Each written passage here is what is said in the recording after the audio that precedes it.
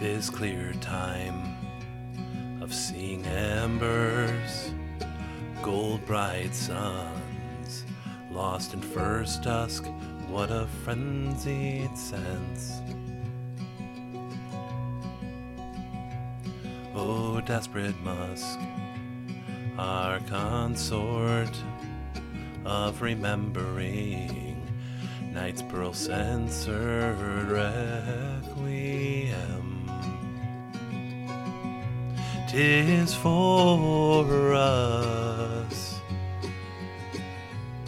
What joys run then,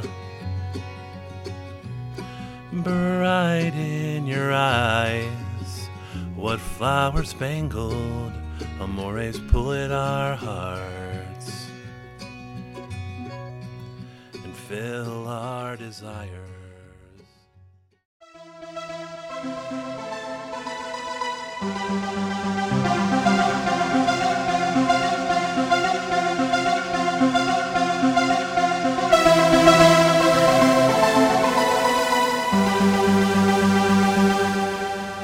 Hello, and welcome to Gomjabber with the Moa Dweebs, a Dune podcast both thorough and flippant. We're reading through Frank Herbert's 1965 sci-fi opus, Dune, 2 chapters at a time, uncovering connections, conspiracies, and sponsorship opportunities along the way. I'm your Baron Harkonnen, producer, editor, engineer, and theme song composer, Alec Boyle. My co-hosts today are Josh Stevens and Lily Brisley. What up, nerds? It's your Reverend Mother, keeper of the box and the jabber. Deadly and defiant, Reverend Dr. Lillian Mother Moyaham Banana Brisley. Keeping it real. So glad you're here. I am our fearless troubadour, the Gurney Halleck of our group, Joshua Stevens. And I am here to keep the lights on. I make sure that we keep the chome bucks flowing. And I am a former Live Off Groupon fame. So welcome to the show. What are we doing tonight? We're reviewing chapters 36 and 37, I believe, of the 2 chapters right before the break to the book 3. Right, the last 2 chapters before book 3. Which I can, for some reason... Oh, there we go. Okay.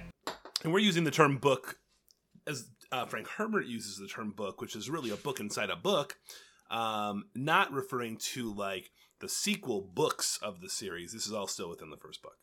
Book 3 of the first book. That's not confusing at all. Right, but the chapters we made up, as in I went through my copy one Rulin quote at a time and wrote a chapter number above it. Speaking of writing things, I did not know that you wrote our theme song. Yeah, I figured that at some point one of you would come to me and be like, hey, that theme song blows. Maybe we should get a better one. But that is something I threw together in GarageBand when we recorded the very first episode. And I figured no one would let me get through 14 episodes with it still sitting there. You know what, Alec? It was just really obvious that you had made it, even though you never said anything. And apparently I have just enough of a tender spot in my grinchy Reverend Mother heart that I was like, just, you know what? It's fine. I am not attached to it. So if we want to replace it with a real song at some point, that's fine. I mean, you got to leave it somewhere in the show because I love it. You know, the more I listen to it, the more it grows on me. I do not like electronic music, but that's like, it's sort of synthy. It's so Dooney. I call it, what if a tone-deaf person half remembered the Doctor Who theme song? Wow, I didn't know I loved that sound so much, but it really tickles me, Boyle. I'm proud of you, man. Well, auditions are open for a new theme song. If you want to hit us up at Gomjabber on social medias. If anyone could Instagram's really the most reliable. spice up this theme song. If you want to turn it into a real song with, like, you know, measures and harmonics, but keep the spirit intact. You know, I love that it has no rhythm, like walking on desert sands of Arrakis. There we go. Appropriate. I'll keep it as the closer no matter what. But maybe we could do with a new intro, something a little less jarring. It really gets me going, but fine. You can put it, as long as it's in the show, I won't complain. Okay. Well, why don't you read us the first quote from chapter 36, Josh? Because I'm not there. Actually, no, I am. All right. Hold on a second. I can. Oh, no, you're too late. Lily beat you to it. You have 500 book flags to get through, Josh. I, on the other hand, found the one, though, I think. am prepared. Okay. Muad'Dib tells us in A Time of Reflection that his first collision with Arrakeen necessities were the true beginnings of his education. He learned then how to pull the sand for its weather, learned the language of the wind's needles stinging his skin, learned how the nose can buzz with sanditch, and how to gather his body's precious moisture around him to guard it and preserve it. As his eyes assumed the blue of the Ibad, he learned the Chakobsa way. Jacobsa. From Stilgar's preface to Muad'Dib the Man by the Princess Irulan. There's prefaces to the Princess Irulan books? Is he in the room with her? Is he her keeper? Is he actually her prison guard where she like shoves the pages under the door of the prison she's been kept in to crank out all these tomes? Stilgar's like, yep, works. Actually, let me put a preface on this. I love that Stilgar, like, this stuff's so legit, they got Stilgar to write a preface. Like, people are reading this. Like, that's production quality. I also like the idea that Stilgar is a man who can make friends with a lot of women. Right? Jessica and him are like, yeah, let's just be friends. I think that's good. And him and Irulan, they're like, yeah, this Paul guy, he's kind of fucked up and crazy, huh? Wah wah. So, what's the tone here on the words "the man"? Oh. When it says Muad'Dib the man, Where's What's the up? Man? Is it that? Is It's that? morning radio. Is it Finger Guns Morning Radio? What's your take on the intonation of the man? Muad'Dib the Man. Oh, Stilgar was really feeling him, huh? Yeah. I mean, it's The a man. parade of daddies for a reason. I don't know. You love to talk about how all this stuff is written in some sort of negative light or by some people that don't really like him all that much. Maybe it's the man. Maybe this is like, he had an itchy nose. He had to endure weather. I should use this other. I live in Kentucky, so it's my default thing. I don't mean to do that. It's sort of, remember when Randy Savage or whoever it was did the like, slap into a Slim Jim? Like, that's my like Is that the monster Hulk? truck rally voice. No, that was Macho Was it Man. Ran- Yeah, thank you. So you ready? Oh, what's that? And now we're talking about Spider-Man, apparently. Worlds collide. Stilgar talking about Muad'Dib the Man and Bonesaw. This is our Worlds Collide. I think we have a better Worlds Collide here. Never be a better Worlds collide. It's actually from someone that's not one of the three of us. How's that? All right, let's hear it. Okay, so I bring this up because this quote is all about Paul getting ready and jacked in the desert, right? He's getting like all beefed up.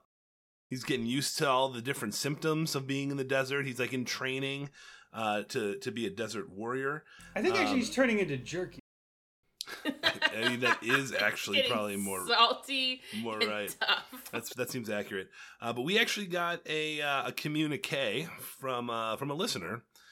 This listener has written to us before, so thank you, Andrew, for tuning in and giving us some real quality feedback, because this here is an actual Worlds Collide.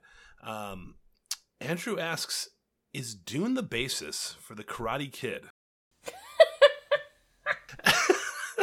I read that and I was like, oh man, how can this be? And he says, okay, emo wannabe cool kid Paul trains in the desert with Stilgar to unlock his full powers, while inexplicably cool kid asshole Fade Routha just beats the shit out of overmatched opponents, setting up for the final fight between them for everything on Arrakis. Okay, It's there. it's not there. I mean, And California is Arrakis? yeah. I know Alec is with that analogy. Yeah, I am. There. I love it. I think it's great. I think it follows. I think we've got a full-blown... So Stilgar's Miyagi? Yeah. You gotta like Whereas- that. Jessica? I mean, Jessica's the one who really teaches him shit. Not about the desert. That's Josh, all of the powers that matter that get Paul to where he's at came from the training from his mother. But that's what he already had when he got there. Oh, so it's home training, so it don't matter. Yeah. Yeah, if we want to talk about him going out and getting all jacked with Miyagi, he's talking to Stilgar. Or Cheney, actually. See, it all falls apart when we have to consider women in the equation. Chani is actually a lot of his training, I feel like.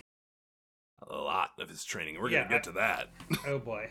All right. I will say that this is as good a Worlds Collide as any of the Worlds Collides we've come up with, so it's admitted to the canon, but I'm glad we poked some feminist holes in it.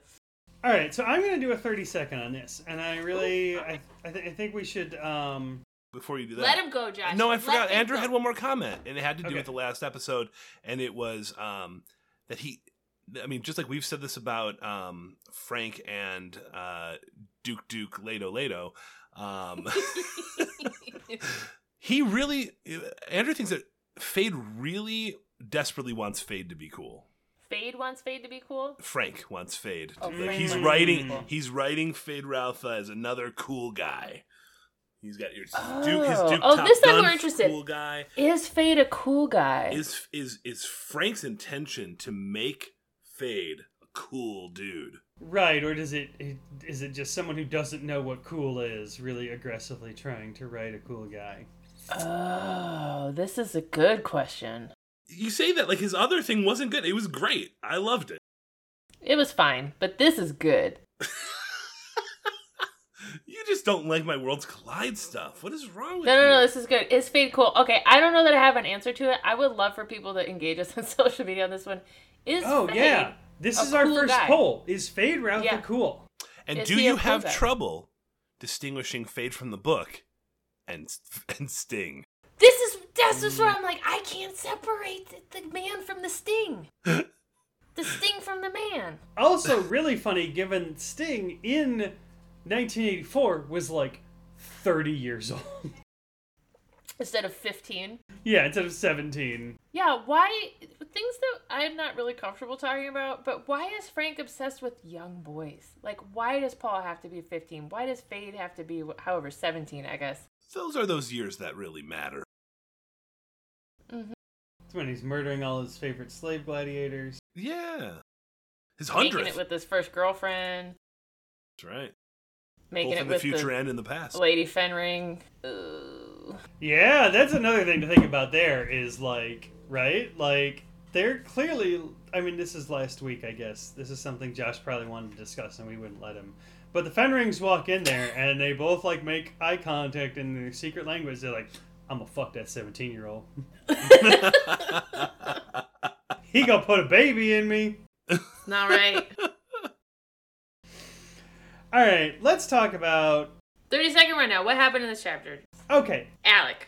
Stilgar and his troop finally make it from the pre-siege to the main siege. Right? They had their place on the desert where for some reason they had millions of liters of water stored. They're pied-à-terre. Yeah, I guess that's what it is. It was their country compound.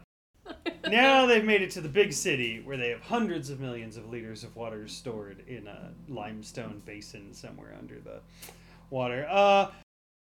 As they approach, they relax their water discipline. People start making coded chirping noises. Everybody but Paul realizes that Liette is dead as a result of these coded chirping noises. It's pretty awkward. Chani ties a green ribbon around her arm. Actually, that might be next chapter. At some point, Chani ties a green ribbon around her arm. And I just thought that was interesting because that is both the color of the Atreides and actually a pretty significant color in a lot of Islamic military, like heraldry. Oh, interesting. During COVID in Kentucky, it has been the color that our governors told us to light up our houses. Like, turn on a green light is the color of spring and renewal. So sort of the opposite here during COVID.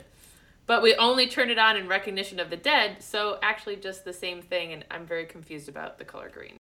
And then the bulk of the chapter consists of they finally get into the CH. Just say siege. And Paul is confronted by Hera, Jamas's widow, and eventually her 2 children, one of whom is apparently by a previous spouse to Jamas. Yeah, what was that guy's name? Jeff? Yeah, this guy's name was like Greg or something. And then they end with Paul being like, well, I hope these kids don't murder me in my sleep, and going to sleep. Except that he explains the... Oh, I guess... no, never mind, you're good. Let's talk about implications. That was a good... That was actually 30 seconds and a pretty good rundown. I try to keep out the details that I know we're just going to talk about later. Josh. Yeah. You are now charged with discharging the entire litany of things you want to talk about. And once you're done, you're done. Okay. If you didn't join us last week, Josh has developed and extended his habit of one more thing. Because he has such a passion for Dune. He has such a... Here's the problem. I get some stuff out in the beginning, and then you two talk about stuff that's way over my head. I tune out a little bit, and then I realize there's like a little lull, and I'm like, I got all these things I want to say, and you guys are like, it's time to wrap up. Oh, wait, I haven't even gotten started yet. Like last episode, I was like, what? What do you mean? We're at like 30 minutes, and you're going to cut out half of that already. I think this is your weirding way, because actually I think most of the most insightful stuff we've come up with has been yours, where I was like, oh shit, I did not think about that at all. Yeah, I agree. So quit picking on me. Yeah, I feel victimized, okay? I am a snowflake in the erg. The great erg. But I don't want to go yet. All right, Lily. Wow. Fine, Lily. Now he's shy. I feel like, Lily, what are your thoughts, and I don't mean from a sociological perspective, but from a literary perspective, about Frank choosing to include the idea that amongst the Fremen, and maybe also actually from any perspective, right? Apparently amongst the Fremen, if you kill someone's husband at least, you inherit their wife. It is not clear, and might be possible, that if you kill someone's wife, you are also stuck with their husband, but we don't know. We don't know. That's a great point. So the you can either, and not only are you stuck with them, but you get the choice of whether you want this woman as your wife or your servant. And I would just offer, what's the difference? And I think the difference is maybe sexual exclusivity? Yes, I think you're right. Yes. I think that if Hera had if Paul was like, hey, you're my servant permanently, Hera could then go out and find someone else to marry if she chose, which would then remove her from Paul's service. But then what happens to her progeny? That's what's kind of messed up. Like, is she not his servant in perpetuity because he is responsible for her children? Right, well, especially, it does seem like at least Jamas's kid is now Paul's kid. But also Hera's kid by a previous partnership is also... Because that went from Jeff to Jamas, now to Muad'Dib. So, there was also some clause here that if he should not marry her within a year, she can only be a servant for a year, and then she can go marry somebody else if he's... No. He has a year to choose, right? He can say, you're my servant, and he has up to a year to be like, no, by the rights of combat, you're actually my wife. Yeah. Okay, and then even if she does marry somebody else, he's still like dad a little bit. Like, he still has to be responsible for the children. I want to say guardian, because I just... Frank is really loose with, like, what is paternity versus fathership? And I got a little overly academic on the last episode. I don't want to get too much here. All the world is crying out for is more academic insight from Lily Banana Brizzle. You've been schooled. Yeah, I think like this is Frank being like, okay, he's chosen this sort of what is it? Ducal you know what? It's late. I've been drinking. Patrilineal? No. The The thing where you have kings and queens and dukes and emperors. Oh, nobility. He's chosen this particular medieval social hierarchy system, and he's a little bit stuck with it. So you can't actually have liberated women, but he's also writing in the 60s, so maybe he's like, can I have it both ways? The answer is no. Either you liberate all people at all times, or you don't. Well, I would also argue that I think part of what flipped him out about Sabers of Paradise, right? Because, and I say this because of how many times it shows up in Dune, is how many descriptions there are in Sabers of Paradise of women and children fighting as fiercely as men, right? And Sabers of Paradise. It's the book I've been telling you about for a while that Frank just ripped off. Oh, yes, the rip-off book. Yes, right, yeah, but like, there's tons of passages in there about like, oh, the Russian soldiers thought they'd won, and they went into the Aul, which is like the name for a Caucasian mountain redoubt, and then this pack of 8-year-olds just ran up and started stabbing them in the dick. And Frank clearly thought that was the shit. Strong echoes of the dick-stabbing children in this chapter. Yeah. Yeah. Did you like the conversations? I don't know what to do with the Fremen. I was like so excited about them. I think we will return to the idea that like Chani is definitely Manic Pixie Dream Girl numero uno. If you know of one earlier than this, let me know. She's even described as elvish at various points during this chapter. But she's not, I think she's just a simpler archetype. She's not manic. She's just more competent. Right? She's just the much simpler archetype of competent woman who steps in to save everybody. No, but she also fawns over him and she's like, oh, when you hold me close, I understand you. And, well, that was magic and drugs. We'll save that and for pheromones. next chapter.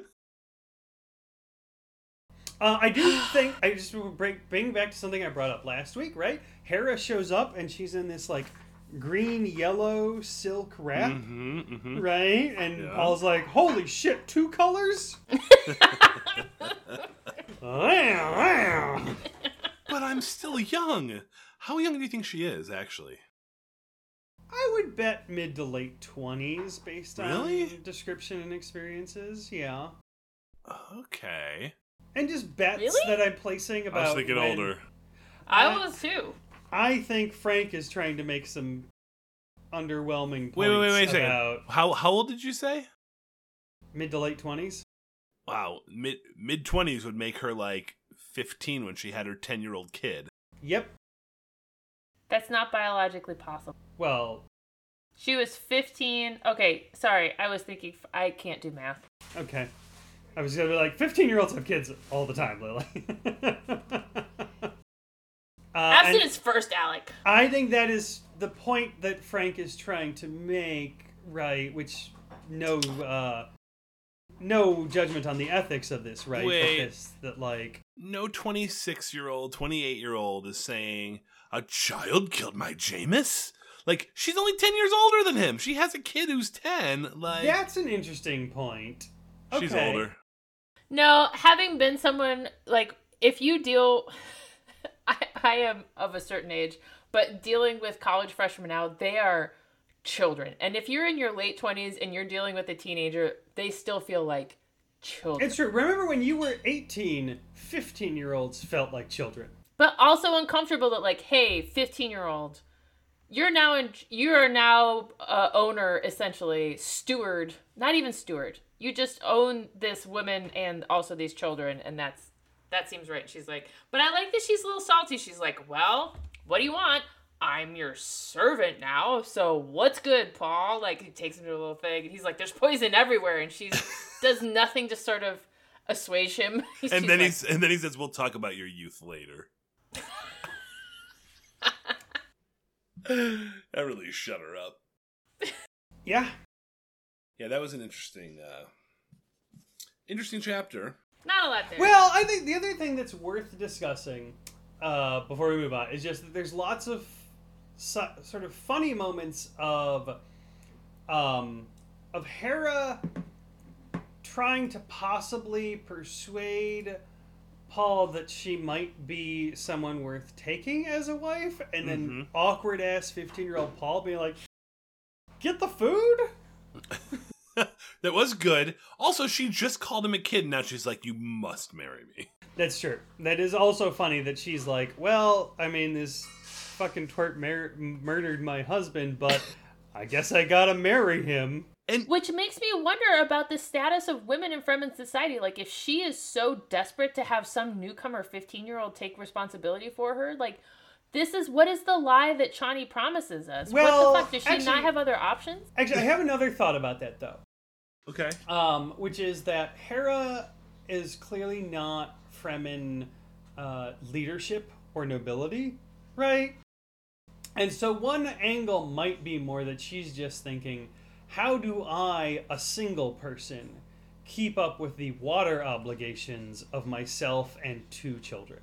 Right? But Paul is responsible for her as a servant and for the children. And that's a good point. So he is going to be paying that water debt on their behalf regardless. So it's not even a money thing. I find it hard to believe that a culture that came up out of such a like biophysical environment of scarcity, meaning like in such a water scarce environment, and seemingly collaborative in every other way. Like, they're a very tight cultural band. They have all these really intimate ties of kinship and affinity, right? I am a friend of Jameis. It's not just his family that speaks at the death ritual. It's all these other people. So why is it suddenly that they have this very private property approach to both women and the welfare of their citizenry? Like, really, like, if you don't have a man to protect you, they're gonna leave you out in the erg? Well, on the other hand, I don't disagree with you, but also, right, like a couple chapters ago, Stilgar was like, prove your worth or I'll juice you now. So they don't seem to really have, like, they help those who can contribute, and if you can't contribute, you get put in the cider press. But is that just outsiders, or is that those that are in the community as well? I would argue that based on the way that the Fremen who was interacting with Thufir behaved about Wounded, it's in and out. Right? If you are in group and your knee is busted and you're going to have to, like, walk rhythmically on your crutches, sorry, into the Vitamix. Yeah, but that's still a very collective mindset. That is one individual who is endangering all, as opposed to... Right, as opposed to these kids, nobody's watching these kids, kill them. Right, or like, she just made poor choices. If only she'd invested in her value as a neoliberal citizen, she could have had a better Fremen education. Yep. No, I'm very willing to accept that as a frank error. We need a portmanteau for... Yeah. And she also makes a comment like, please, Paul, I know I'm actually getting up in years. Yeah, that was so sad. And I worry as a woman in her 30s that just means a woman in her 30s, because I don't know that men feel this way, but once you crest that low ridge of your 30s, it definitely feels like, well, your values, diminishing returns. Well, we've talked about that amazing, I feel like either on the show or in between segments of the show, the amazing comedy bit where they throw the party for Julia Louis-Dreyfus, where it's like, you're finally unfuckable. She's like, now I can move on to my productive life. I mean, you had that quote early on about, once you're not dodging dicks, you can actually get something done. Yep, that's when we discussed this already. I don't remember this. I think y'all had this conversation without me. Nope, you were the one who said that. The impetus, yeah. Huh. I'd like to thank our sponsor, Quarter Wine, for providing me with all the Dune juice I need to have these brilliant insights. Thank you, Gary, at Quarter Wine. Well, do we have anything else major to say about this chapter before we move on? Nope, because the next one's weird, and I'm excited. The next one's way more interesting. Let me make sure I might have one more thing. Right, well, while Josh thinks of his one more thing, let's take a little sponsor break, and I'm going to another drink. Yeah, so I got one more thing. This is something actually I even brought it up last time we recorded. I wish you had said it alone into the void while Alec and I were getting snacks. I'm going to pretend like that's what's happening now. No, because this is an important one that I need you here for. You even gave me an introduction to it at the end of the last episode. All right. Welcome to our break segment. One more thing with Josh, because he's going to do it in the middle of the episode instead of the end. Take it away, Josh. You don't think I'm going to do it again at the end? This is about, I almost said Dune collectors. Dew collectors. We're going to talk about some ecology, right? What did you think of that? I figured you would be going nuts over dew collectors like I go nuts over ornithopters. Why would you think that? I go nuts over the patriarchy and snacks. But you also like farming and stuff. No, I do. Yeah, you're right. Dew collectors. But say more. What do you think is exciting? Yes, the Fremen have adapted to a desert ecology. They have some interesting technologies, mainly collecting dew. The dew collectors are fantastic sound. I like that they just put everything in a pit and they put these things in the bottom and you can see them from space. Is this the whole segment? That's neat, Josh. Would they work? Would they work what, Boyle? Yeah, I wanted Lily to tell us if color-changing beads would work. Well, I'm not that kind of scientist, but I'm going to say that the heat differential and some sort of material, I have no idea. I thought you were going to say yeah. But you lived in Oregon. Yeah. In the rainy part? Was that why you were talking about Oregon earlier? I was like, where do you think I lived? You're just an expert on everything, Lily. All right. Let's be ready for part 2. So really, you didn't like the dew collectors? I liked it. I just like it as a thoughtful detail. It is a thoughtful detail. Maybe that's what I like about it. It's like some cool little technology that Frank invented. I like the world building aspect of it. Yeah, I love a thoughtful detail, but I don't know that there's much to explore. I don't know. I thought you'd have some nerdy farm stuff for us, but I was just hoping. Oh, again, not that kind of scientist. You could have related it to something. Maybe that's our new segment. Not that kind of scientist. The other thing I was going to say is I just glanced back at your name here in Zoom, and to me it looks like it says Dr. Rambalam. It's Dr. Reverend Mother Lillian Banana Brislin Moyham. You moved that last M around a lot. Yeah, gotta keep them guessing. It looks like you're Dr. Rambalam. Bam, bam, bam, blam, blam, blam. Which makes me want to say thank you to anyone that's actually listened to our podcast and giving us an excuse to have a little life. During COVID, I hope we brought you some life too. Let's get into part 2 of this episode because this is a fun chapter. I guess I haven't read a quote yet, so I can do this one. The hands move, the lips move. Ideas gush from his words, and his eyes devour. He is an island of selfdom. Description from a Manual of Muad'Dib by the Princess Irulan. Is it a manual for how... This is a question that I should have asked earlier. Is it a manual for how to be a Muad'Dib? What is the manual nature of the Manual of Muad'Dib? I would say it's like the dictionary, like the instructions, the this is the breakdown step by step. It's a profile. That makes more sense. Like, manual makes me think it's my Ford F-188 Ford F-150 Pearl, who's sitting out on the street right now, and it's like, oh, it's the manual. I can go in and adjust the timing belt. I can do these things. Or it's a manual like Muad'Dib for Dummies. Like, when does Princess Irulan write Muad'Dib for Dummies? And is it a how-to guide? Or is it a like... I think this is the Dookie Smooth side of Muad'Dib. Say more. Yeah, this is poetic. I think this is Frank's...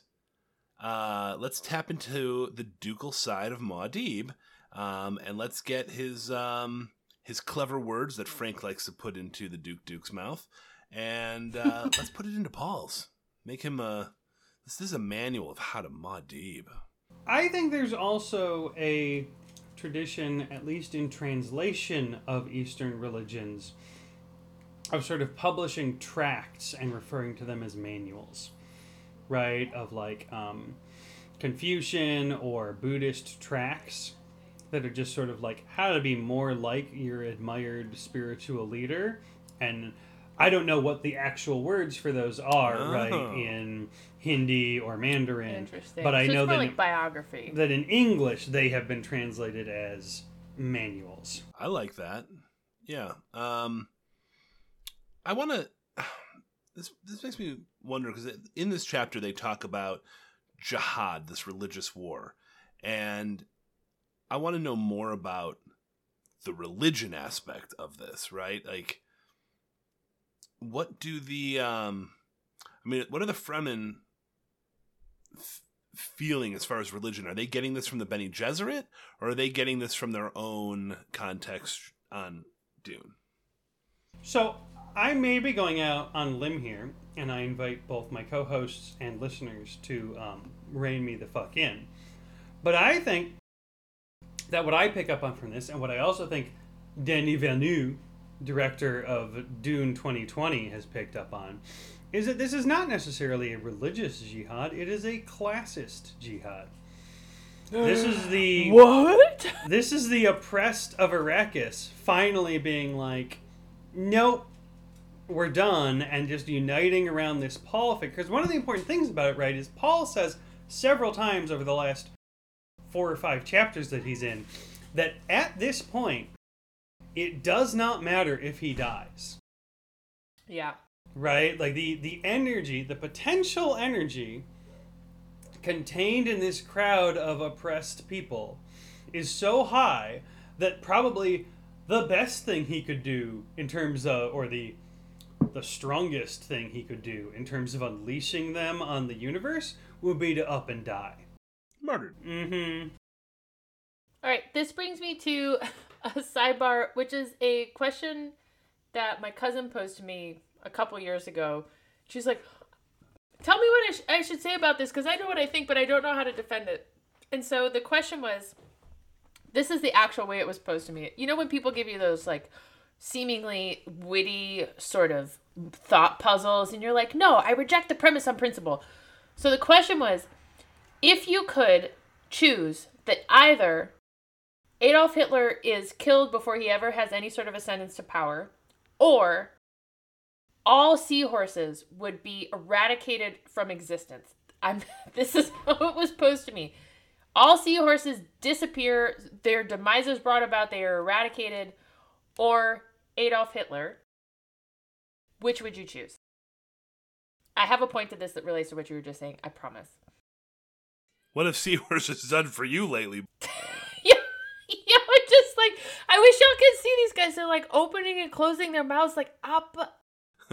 What seahorse? Well, it's a real weird puzzle. Yeah. I think there is a certain puzzle, strain right? of liberal and neoconservative historians who would certainly make the argument that Hitler rising to power when he did prevented global nuclear war. Oh, interesting. I've never foreseen. Okay. So the idea is, see right, all the lines into the future. You're just walking through a the door. idea is narrowed. World War II, the war in Europe actually happened because England and America knew that Hitler was working on the bomb, right? If he hadn't been working on the bomb, nobody would have bothered. He would have just conquered Europe, and people would have lived with it for a couple we're actually days. fine with genocide, if history's proven anything. But they knew he was working on the bomb, and they had to stop him before he got it. Otherwise, he could conquer the whole world. And as a result of that, America developed the bomb, and you get this whole structure where, in the immediate aftermath of the war, America decides, well, we're going to kind of give the bomb to everybody, in the theory that then no one person will nuke anybody else. If that doesn't happen, you can make the argument instead that, like, in 1957, France develops the bomb, and they're like, hey, let's nuke Algeria and see how that goes, right? And then everything goes much more to hell. I don't know that theory holds a ton of logical or ethical water, but it is certainly one that has been advanced. Okay, so my response is not that, although actually that was a super fascinating, like, another interpretation. My response is, what a dumb question that racist supremacy movements, like fascist totalitarian movements, are born out of the context of the time, not out of great leaders. And it is precisely our obsession with great leaders that is the fallacy of most of modern Western civilization, for sure. I only because that's the system I'm embedded in. And so, yeah, save the seahorses. that some sort of fascist regime and genocidal regime would have arisen in Germany or somewhere similar. I mean, that's like saying, would it have happened in Kentucky or would it have happened in Tennessee? I say that as someone who lives in Kentucky. Like, would it have been of Germany or would it have been France? Right, exactly. That is splitting hairs to an exceptional degree. It is the It is in the milieu. It is of the moment. And we have a false belief, and this is speaking to the current contemporary political moment, and I don't actually have a very astute political analysis, but we put all of our eggs in this very overblown presidential basket when it is actually a very complicated and robust political system that undergirds those institutions.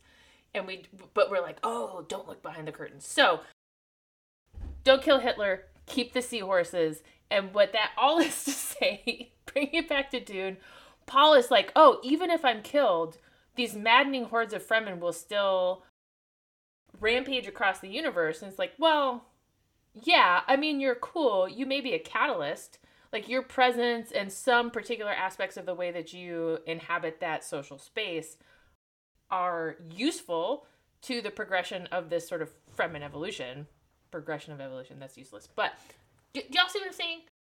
Right, yeah, I get it. If not Paul, something else. Like, if not Paul, Stilgar. If not Paul... These people were primed. Paul showing up was already enough that they'll take care of the rest on themselves. They don't need Paul, but is he helpful? Yes. Is he necessary? No. Right. Which he knows, right? Which he knows, and which Frank knows, right? Mm-hmm. Frank is saying, if Paul slips in the shower and lands on one of his two adopted kids' knives tomorrow morning, the jihad continues. Yes. All right. Well, thank you for indulging me on my seahorse sidebar. I mean, it's like the train, that you got the one person on one track and you're standing at the train track switcher and, there's like 10 people on the other trolley track. problem. The trolley problem. That's the one. That's what it is. And some would say that you just killed all the people that Hitler killed by not stopping him. Yeah, but I would disagree. Okay, if you disagree with us, hit us up on Instagram, @GomJabber. Other platforms, these dweebs might answer you. I definitely will, because what the hell else do I have going on? I just drink and read Dune. Just kidding. I have a very robust professional and personal life. Come at me. But actually don't. Please don't investigate Lily's professional life. Please don't. Please don't come at me. What is there to say about this episode? We've got about 10 minutes. We've done nothing about this episode that is super interesting. This is our worst episode ever. Did I read the quote? We've only talked about the quote and yes, seahorses. You read the quote. We've only talked about the quote and seahorses. Let's talk about spicy orgies. But no one can drink it unless Jessica baby birds it. All right, here's the 30-second rundown. Something happens. Jessica realizes, oh shit, I'm involved in some strange cultural practice that I'm unaware with, but it's probably dangerous. They shepherd her off. They put down a carpet. I want to say, I like how that basically makes it like Jessica got sucked into a frat bet.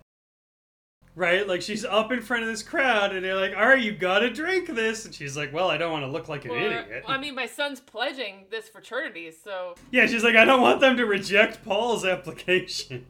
Let me drink this juice. So she's there. They're up on some sort of ledge. They put carpets down because the Fremen have carpets? That seems strange. They bring in an old crone on a litter because you gotta have a crone. It's not a desert expedition if there's not a crone. There's the crone, there's the mother as Jessica, and then there's the new bride that comes up as Chani. And she is in a beautiful, fetching blue silk wrap dress, as we learn in the description, because she's not Atreides and she has a presentable wardrobe. So she walks up, and bingo bango, water of life ceremony. We learn that it is the Shai Hulud juice that Shai Hulud exudes when he's drowned. Jessica realizes this in the midst of the mystical process. How do you drown a giant worm on Arrakis? Oh, the Fremen. She gets all... So the crone is like, hey... Jessica's like, tripping ball. She's like, I'm a moat. Let me transmute the poison. And then the little moat of the crone comes in and is like, hey, let me moat with you. And then she starts to share all her memories. And then Mini Moat comes up and is like, wait, I'm the fetus. The crone freaks out as in moat form. Jessica's like, oh, I kind of forgot I was pregnant. LOL, I thought it'd be cool. And the crone's like, not cool. Fuck, what have we done? Too late. Here's all my memories. Incoming memories. all of life's experience for generations.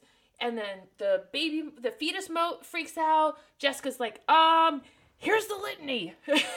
And the moat's like, no, not the litany. I must not fear is the mind killer. It doesn't work for me as the moat. She's like, loving tenderness. And then fetus moat says, yeah, that's better. Yes, thank you. Okay, loving tenderness, not the litany. Jessica comes out of it. She transmutes the poison into water. And then she's like, wait, it's still drugs, though. Should I let them have the drugs? Yeah, I'm going to let them have the drugs. She knows that orgy's coming. Jessica's cool with it.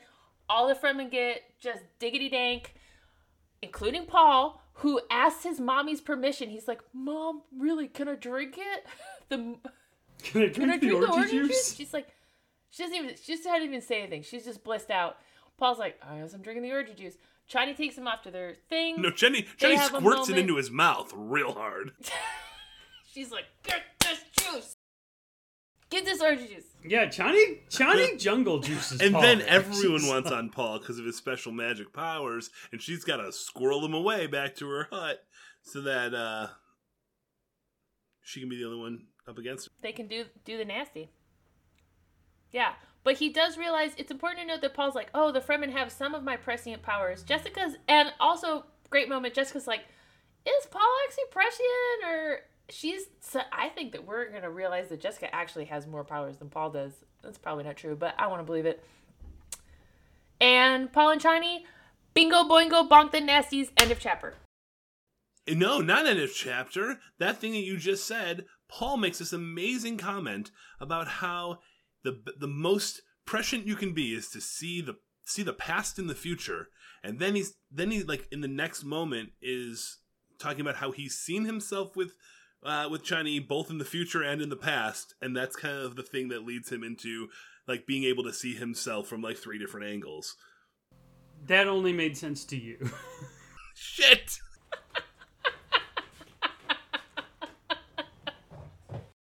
The thing I want to point out about humorous power dynamics in that whole thing is that about 3 chapters ago, Jessica said, oh, the Fremen call their old wise women Reverend Mothers. Isn't that cute? And then this chapter, she's like, oh, shit! They take way better drugs than we do. That's true. She's like, I never tasted this one before. Yeah. It hits different in the desert. And like, it turns out, right, like, she's like, oh, that's funny, they call them that, but obviously they're not. And then this chapter, their Reverend Mother gives her the thing, and then it's like, oh, shit, they're, like, not oral tradition, right? Their psychic tradition goes back 10,000 years.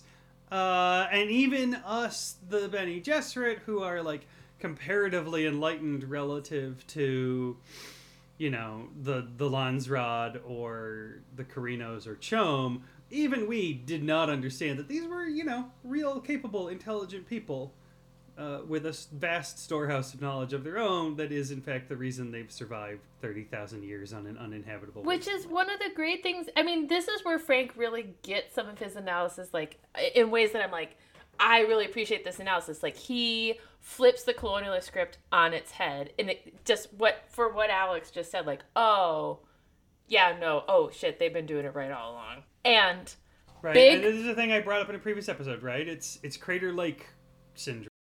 What? A long time ago, European scientists went to Crater Lake in Oregon, and they were like, oh, this lake was made this way. And the natives were like, no, it was made this way. And they're like, you stupid natives. And then, like, 100 years later, they did more analysis, and they're like, oh, shit, guys, they were right. Isn't it a meteor crater? No, it's volcanic, but there was disagreement about literally, like, how the mountain collapsed as it erupted. And the geologists were like, it happened this way, and the natives said it happened another way. And then 50 years later, it turned out that the oral tradition was correct. No shit. And Alec, yeah. I lived literally, you brought up Oregon, and I almost forgot that I lived in Oregon for 3 years. I lived at the gateway to Crater Lake and didn't know anything about this. This is amazing. Oh, it's my favorite. Crater Lake Syndrome. I love it. Also, things I love about this chapter, big crone energy. My lifetime goals are to be a wizened old crone that is described as a bag of sticks in a big In a beer, yeah. Carried in on a litter, covered in some sort of, like, capey shawl situation. No, but again, Paul, the Atreides are like, oh, shit, look at those duds. Yeah. Right? Like, even with this dying old stunned. woman, Paul is like, damn, girl. Yes. So they carry the current Reverend Mother in. So this is the Reverend Mother, Jessica thought. And so they bring the old bitch in, and I aspire to this level of old lady shade. If I am not this way by the time I am 70, just come and feed me the water of life and put me out of my misery. So you're the one, the old head nodded once, precariously on the thin neck. The shout-out Mapes was right to pity you. Sick burn. Also, you know that anything that involves a shout-out makes, I'm like, oh, shout out. So good. And Jessica's like, oh, I need no one's pity. And then old crone says, that remains to be seen. She's like, she does not care if Jessica lives or dies. She's like, you are pitiful. Prove yourself otherwise. I love her. Love the old crone. And yeah, she transmits all of her knowledge, and we learn that they've lived forever. But also, Chani is not a Reverend Mother, so she's some sort of wise woman understudy. She's the next Sayadina. Basically, Chani gets, right, she becomes a bobcat, right? She gets admitted to the thing without learning any of the real secrets or techniques. What is the reference to It's bobcat? just so that, like, Is this it's a Cub Scout thing. Of course. That's what you were talking about? Brownie. She's a Brownie Jesser. Brownie Jesuit. You were never a Cub Scout, right? I was a Cub Scout. I never became a Boy Scout. I stayed a Brownie Jesser. Were you a Boy Scout, Josh? I was. I did that for like a year, and then No, I did a Pinewood Derby. I did the Pinewood Derby, but it's like with a rubber band propeller and a tube on a string. And then I got bored and I quit. okay.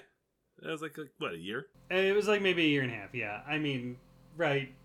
The through line of my life's history is not commitment. There's this line in here about how the Fremen have a touch of the gift. Paul's thinking to himself that they all can sort of see the future when they drink this Reverend Mother juice. And yeah, it's an interesting point. Lily brought it up. I don't know if you remember 10 minutes ago, but Lily said Lily, that was a great insight. So you can just... God, the more I do this podcast, the more it just feels like real life, but more inebriated. Hey, we acknowledge and apologize, which I think is more than you get out of a lot. 10,000%. Absolutely. Okay, I'll try to come up with one that you haven't brought up yet. Actually, no, but I do think that was interesting, mainly also because what we didn't expound on is that, like, he says, like, oh yeah, they could all do this, but they're all scared. No, that is good. Right, like, because seeing the future is scary. Yeah. Yeah, I don't want to see the future. Dear God. Which is this is where I feel like the chapter quotes that start this are starting to get a bit better. Like I think they're getting pithier. And they're more, you know. I think they're less expository now, right? It's not like just talking about, oh, the Atreides were such, burly, fashionless men. Are you talking about my family? I love you, Brislin men, but let's be real. I got one more thing. Paul's new kids. Mm-hmm. Frank's bringing up all this stuff about their Chris knives because he wants to get to this line about how they take their job as bodyguard of their father figure seriously. And he's got this like 8-year-old and 10-year-old right behind him with their like hands on their knives ready to kill for him. You read the next chapter. No, that's in this chapter. That's not in this chapter. Yeah, baby. Yeah, I didn't read next chapter's in the next book. I didn't go that far. Okay. Okay. He enters the room. Josh, this is actually a perfect one last thing with Josh. So, Fremen children, ride or die.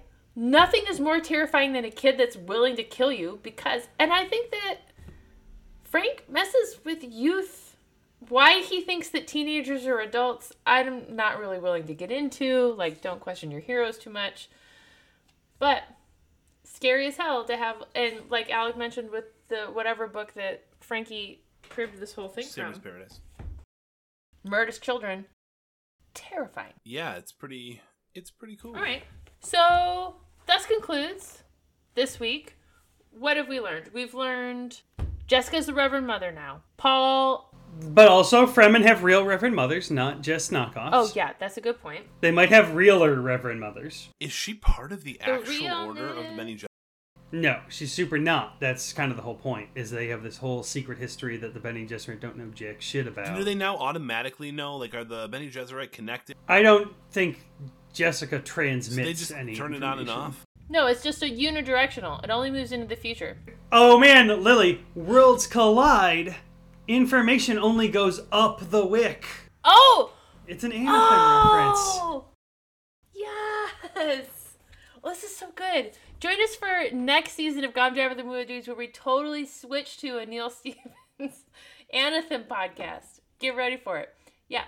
But yeah, information only goes up the wick. Yeah, okay.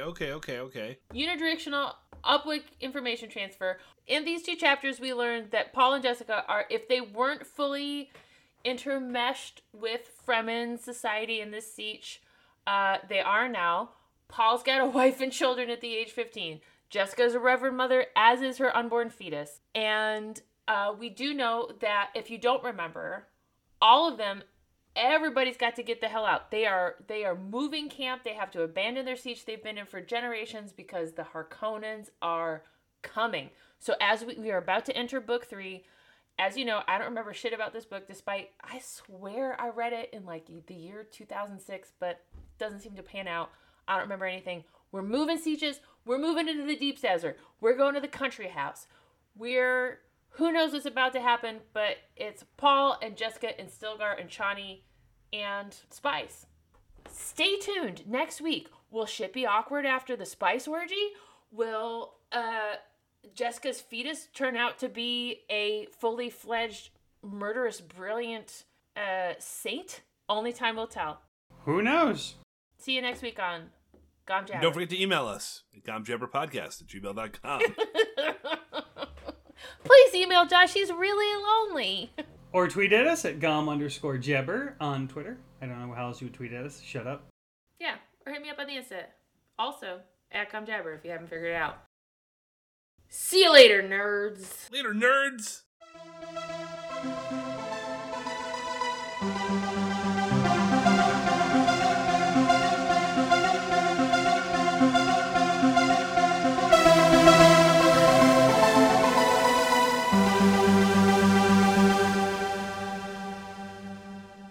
You're a liar.